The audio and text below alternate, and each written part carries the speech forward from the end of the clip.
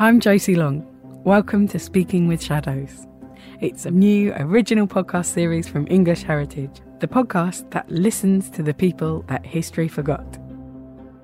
Have you ever wondered why you don't hear about interracial relationships in Jane Austen's time, when in fact there were people from all over the world living and raising families in England?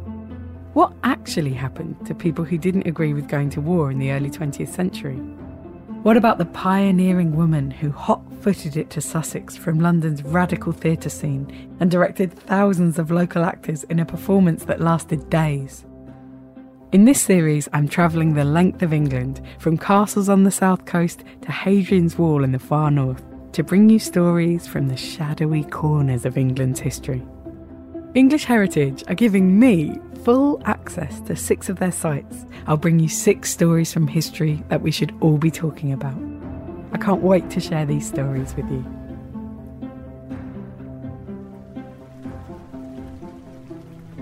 We're in the charming Sussex village of Battle, or 1066 country, as they say. And just to hint at how charming it is, a little wren has just landed on a gatepost near us and it's looking round quizzically. I should also say it's absolutely chucking it down with rain. We're actually at the bottom of the Battle Abbey, looking out onto the battlefield. There's lambs and ewes grazing together. And also, somewhat incongruously, I can see in the distance the figure of an archer. And that's been placed there as part of a reimagining of the landscape to sort of remind people that at one time, this was the site of the most pivotal battle in England's history, the Battle of Hastings. Here, William, Duke of Normandy, defeated King Harold of England to claim the country's throne. Every October, enactments of this pivotal event in England's history take place here, in the ruins of Battle Abbey, but it's not the story we're here to tell. In 1932, one extraordinary woman brought her own unique kind of drama to these quiet streets. Her name was Gwen Lally, an absolute powerhouse and England's first female self-proclaimed pageant master, known for her extravagant 100-strong productions, which she would direct from on high through a loudspeaker. She most likely would have stepped off the train from London dressed in a handsome tailored suit. And I think the villagers around would have never seen anything like it. I'm so excited to find out more, and I'm going to start by meeting Catherine Bedford, a collections curator for the South Coast at English Heritage. Catherine Bedford. Hello. Where are we at the moment? We're within the 14th century gatehouse of Battle Abbey, up on the top floor. So this is one of the most spectacular gatehouses in Britain for an abbey building, and it has partly defensive functions, but also it was very much a symbol of the status and power of the medieval abbey here. Literally the interaction point between the abbey world and the world outside. So it's a hub. Yes. So you work across the whole of the southeast. I do. I'm the English Heritage Curator for collections and interiors for the southeast, so that's Kent, Surrey, Sussex and Hampshire. Wow, and how many places is that? I have collections from 43 English heritage sites over that area. Let's be real, this one's the most important. Am I correct? It's definitely one of the top ones, definitely one of my top sites, yeah. From our legal practice to our language to our interactions with the rest of Europe and the world and land, it's defined what it means to be British and English today, this site. Wow. Okay, alongside all these kind of like country-changing things, we've got the story of the 1932 pageant. Yes. And we're right by this cabinet, which has, I can see has the programme, the show. Absolutely. So this was the leaflet that audience members could purchase when they came to the pageant. So it gives a brief description of what was going to happen and some adverts from the Times, naturally. So what is a pageant? What does that mean? Pageants were popular, particularly in the interwar period and shortly after the Second World War. They were massive theatrical events with thousands of performers, and they typically told aspects of the history of Britain, focusing around the area in which they were taking place.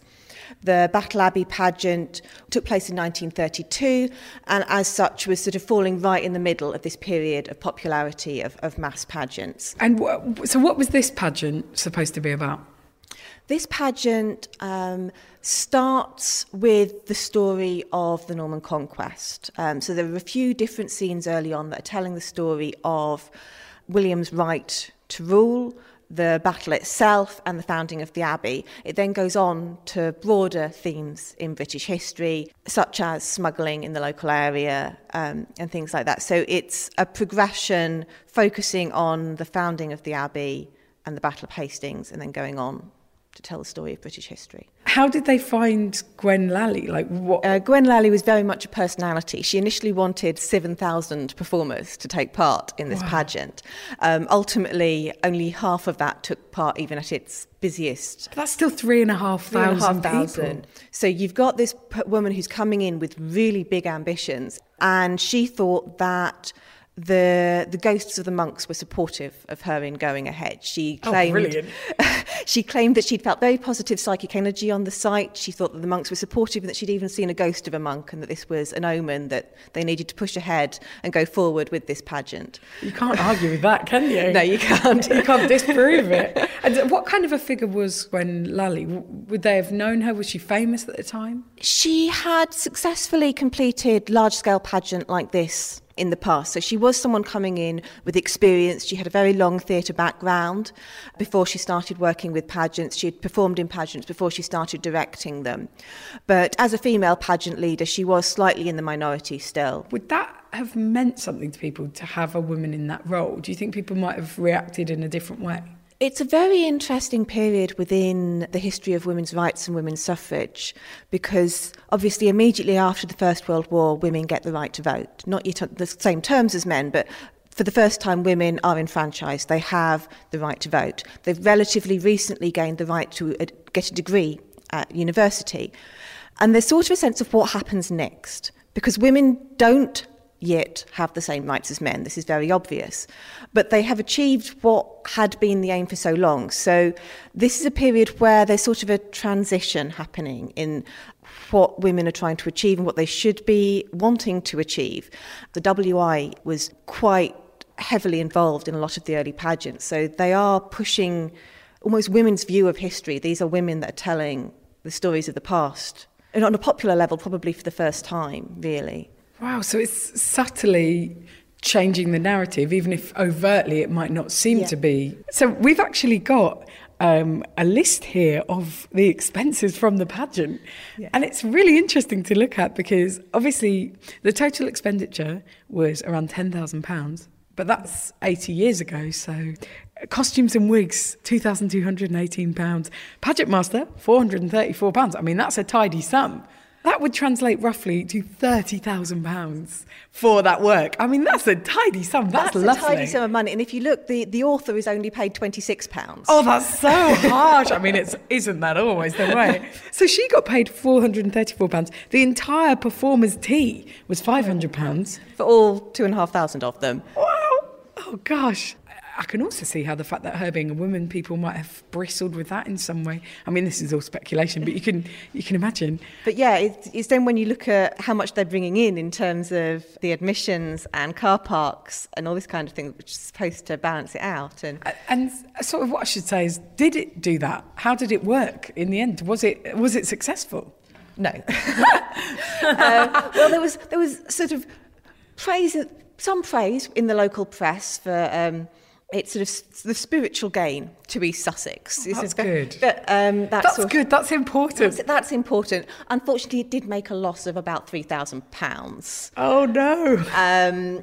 Which, bearing in mind it was supposed to be raising money, was... In fact, we've got some quotes from the paper at the time. So we've got a favourable review that says, it was awakening the county spirit and dramatic instincts of the people of East Sussex. And I can believe that. I mean, it's so lovely and wonderful to have a big cultural event that everyone's participating in.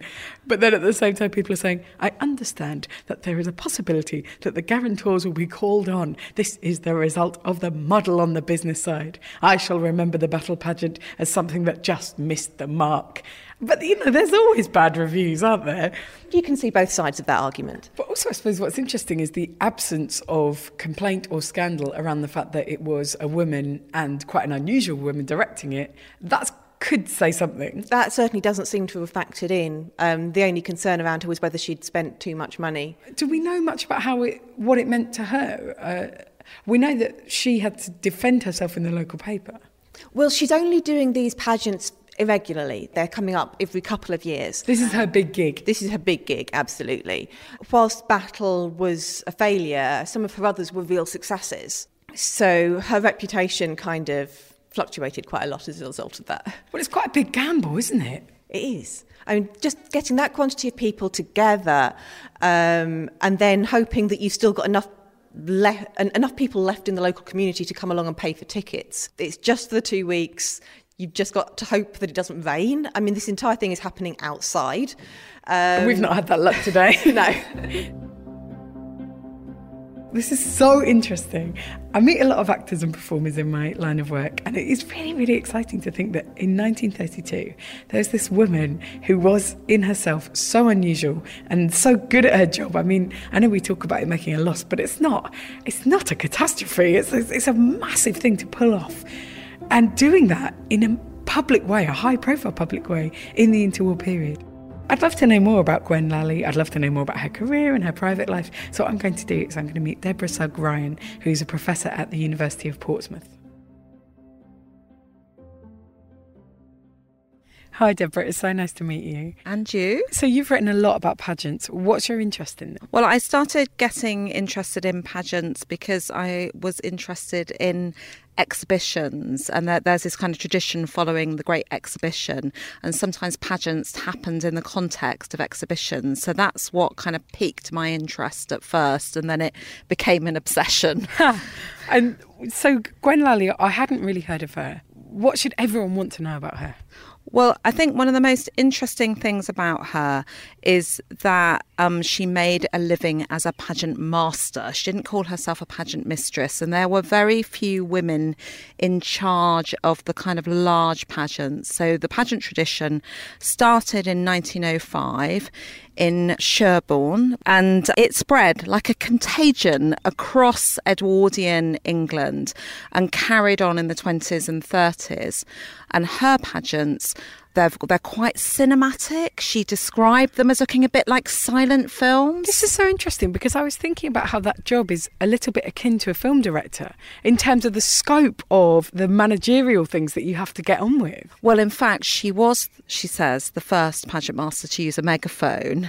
They were always held open in the open air, in a place of historic interest, to give them this kind of authenticity. Wow. And so did she start out as a performer herself? Yes, she started as an actress. She was from quite a well-to-do family. Her father was a reverend. She was educated at home and had some tuition as an actress. But what is very interesting about her early acting career is that she always played male parts. Do you think the fact that she was educated at home and the fact that she had a little bit of kind of money behind her would have given her more confidence to kind of make an unusual choice with her life? Well, I think what it did as a kind of upper middle class woman is it gave her real freedoms. And I think she was very much part of a kind of artistic set. And she also wrote her own plays. She wrote one about a famous ancestor who was a Jacobite refugee. The only time she ever played a female part, she played a female male impersonator like Vesta Tilley.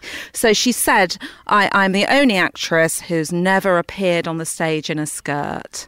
So it's really something really distinctive about her career. So what was the attitude to that kind of crossing over in the 1930s? Like, was Gwen Lally a pioneer in this? Were there other precedents? Like, how did she fit into the wider context? Well, I mean, there is a long history of women playing male parts on stage.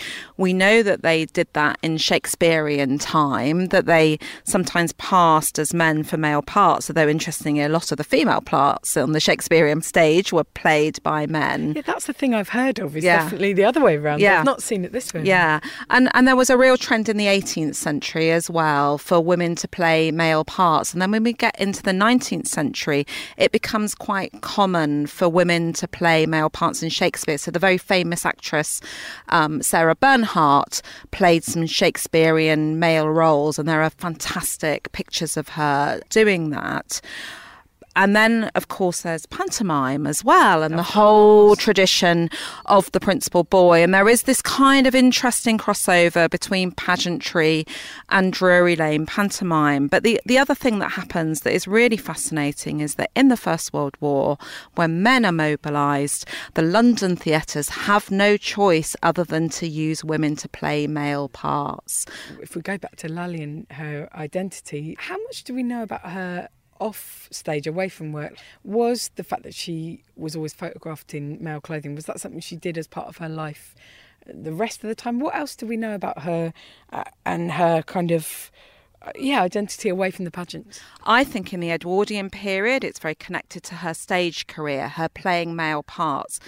In the 1920s, masculine dress was highly fashionable for well-to-do women, and it was a signifier that you were a new woman engaged in these kind of artistic circles, engaged in suffrage circles, because we know Lally knew lots of suffragettes and had acted in suffragette pageants. Well, it sort of makes sense as well, because if you're opening up new spaces, the first entry point is actually in the male world, as you would say. Yeah. So if you're saying I'm here to inhabit some of this kind of public sphere, well, the first way to do it is to say, well, here I am emulating what's already here. Yes, and I think, but what happens is that things start to shift after the big case around Radcliffe Hall's novel, The Well of Loneliness.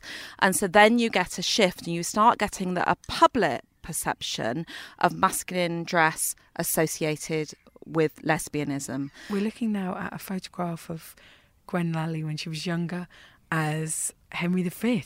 And wow, she's got a really cool air, hasn't she? Yeah, she always has this kind of rather sort of noble, detached kind of look on her face, I guess. Authority. Yeah, aristocratic, I guess, in her kind of bearing.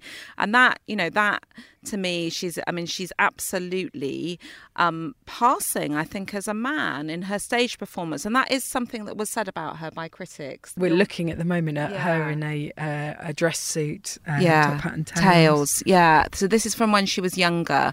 And I think these were probably taken to promote the one-woman show she did for her kind of stage career. So I don't think this is necessarily how she dressed in everyday life. We have to remember these are posed in the studio, but there are some later ones as well in the National Portrait Gallery. And in fact, when you look at the footage of her, because there's some film of her, she's wearing a skirt actually.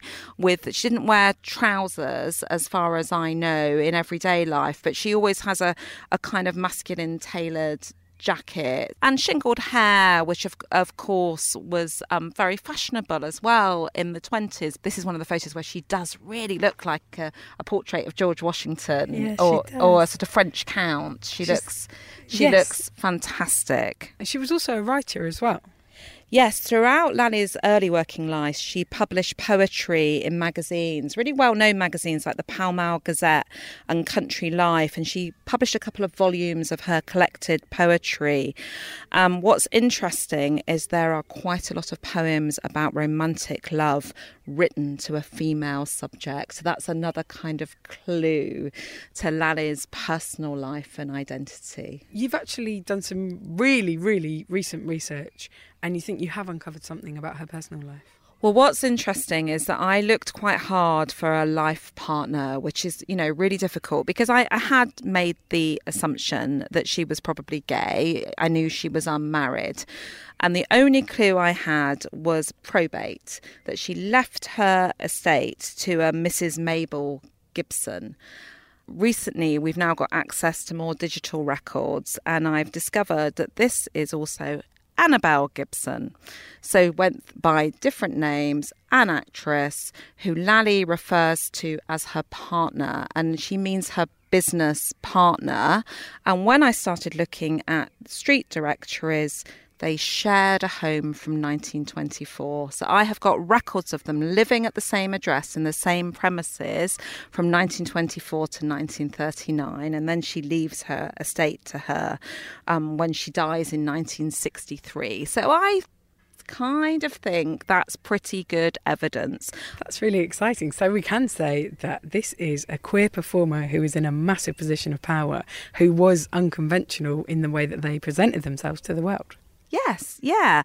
But also mixed in these kind of really interesting artistic circles as well, and kind of who knew people like Vera Jack Hulme, who was trying to pass as a man, worked as a chauffeur actually, and very interestingly a working class gay kind of activist. And, you know, she knew lots of the suffragettes, she knew writers. So Lally, you know, moved in those circles. But it's hard to reconstruct these lives without letters and diaries. Oh, it must be so frustrating. And when, you know, all you want is just to hear from them personally in their own words. There is another clue to this relationship, which is absolutely fantastic.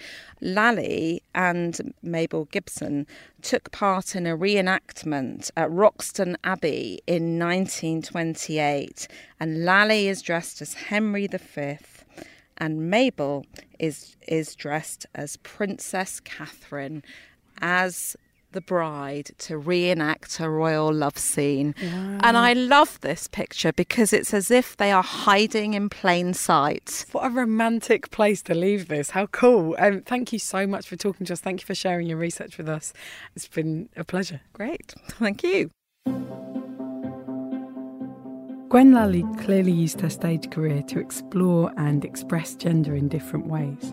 And I want to hear more about how gender roles have been challenged through performance and how they continue to be challenged today.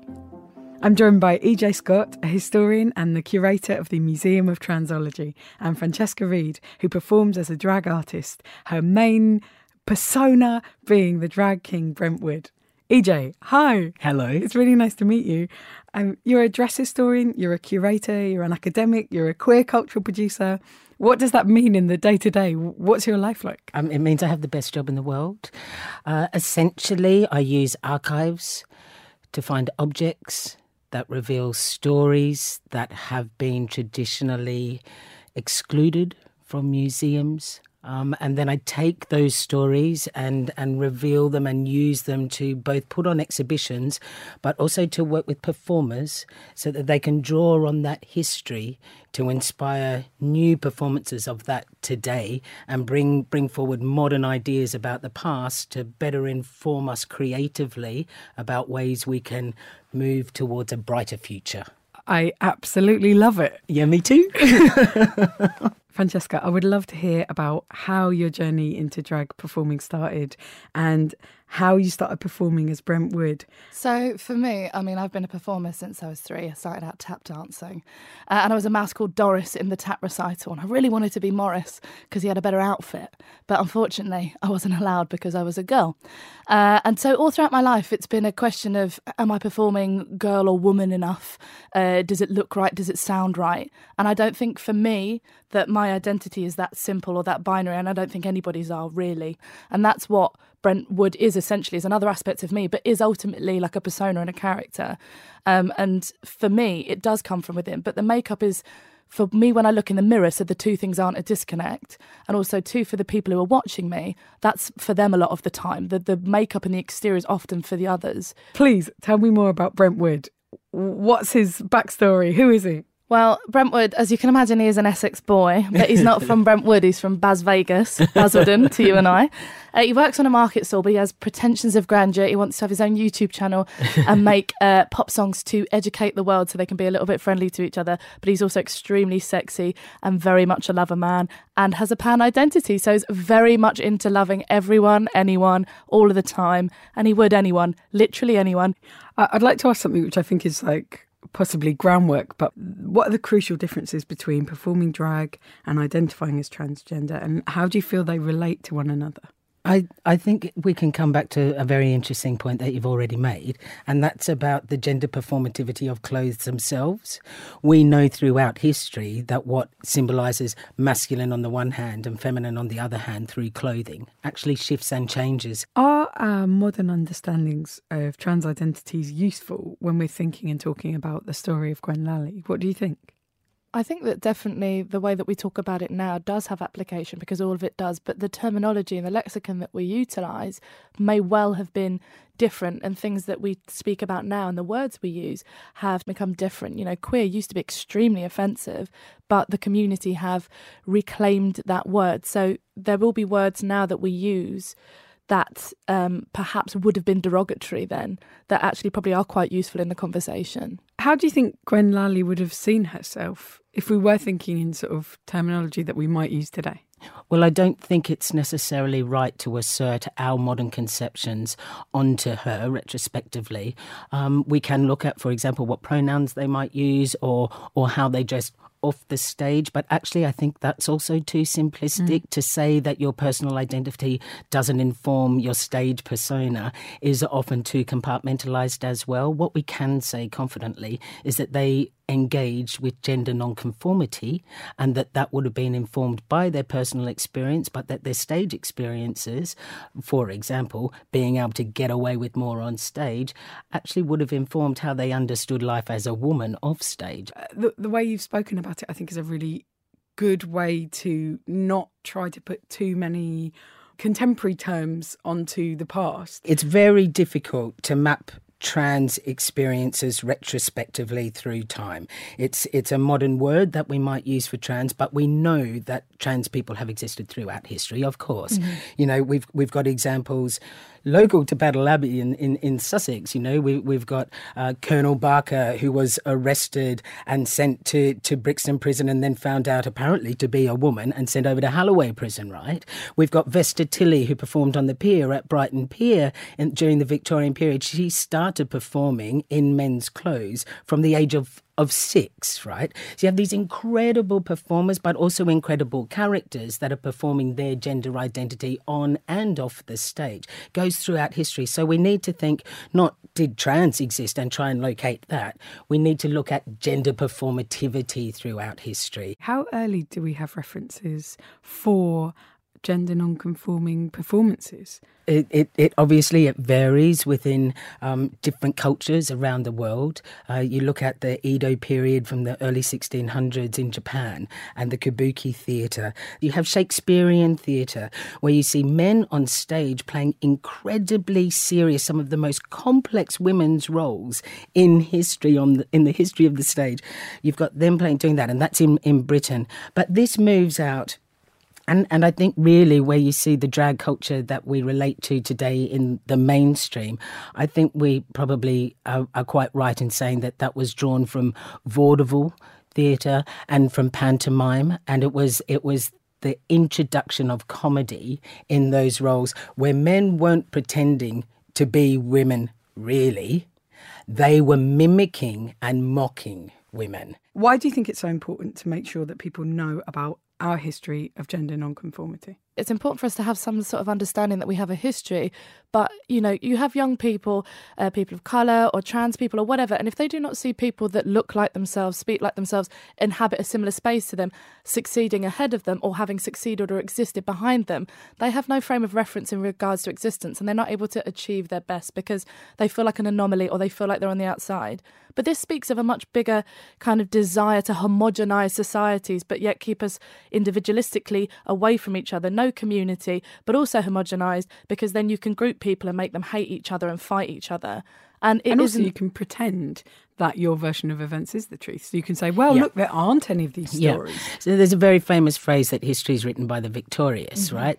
It's about time we wrote history and filled in some of the gaps that we're used to seeing. And also to remind us that the fight isn't over. You know, we might have some queer families in a soup ad, but unfortunately there are people dying or being attacked at unprecedented rates, and there's lots of freedoms being taken away internationally. And it's important that we galvanise and learn about it so we can move forward together and not forget that it might look good on the surface, but actually there's a lot going on and we need to keep fighting together. With performance especially, what it gives is a chance for, alongside activism, alongside fighting against, a chance for joy and celebration. Absolutely. And that's why I think art and museums are so important. Thank you so much for talking to me about this. It's been so interesting and so exciting.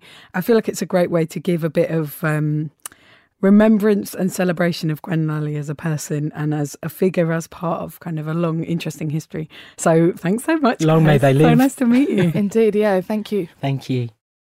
So I hope you've enjoyed the programme today. It's been so interesting just to see how all of the different layers of history still interact with each other now. It really does make you think about the social history of these places, not just the buildings. Like the fact that the 1932 pageant itself gives us so many hints about the culture of the time, the politics of the time, what was going on socially at the time, just in this one grand event. The fact that you get these little insights into gender relationships, the roles of women within society. Like, I just find it so exciting that you take that one thing and it all blossoms out. What's so good is people like Gwen Lally, who were unconventional and thriving with it, are just dotted around all of these different locations, just waiting to be uncovered and talked about. But it also just reassures you that 100 years ago, 1,000 years ago, people were still as interesting as they are today. Thanks for listening to this episode of Speaking with Shadows from English Heritage. If you've got a question or just want to give us your thoughts, you can tweet us using the hashtag SpeakingWithShadows. Plus, you can find out more about this story at english-heritage.org.uk/speakingwithshadows. If you've enjoyed this episode, please recommend it to a friend. You can share it by hitting the button on your podcast app or leave us a review. And if you do hit the subscribe button, you'll be notified every time a new episode becomes available, and you can download it for free, of course, to your device. In our next main episode, I'll be hearing more about the black prisoners of war who were captured in the Caribbean and imprisoned in a freezing English castle. We often think of, certainly, black people in the 18th century as just purely defined by the experience of slavery. They're either slaves or servants in grand country houses. Well, this research shows that they are active players in world events and that they are mobile. I'm Josie Long. See you next time.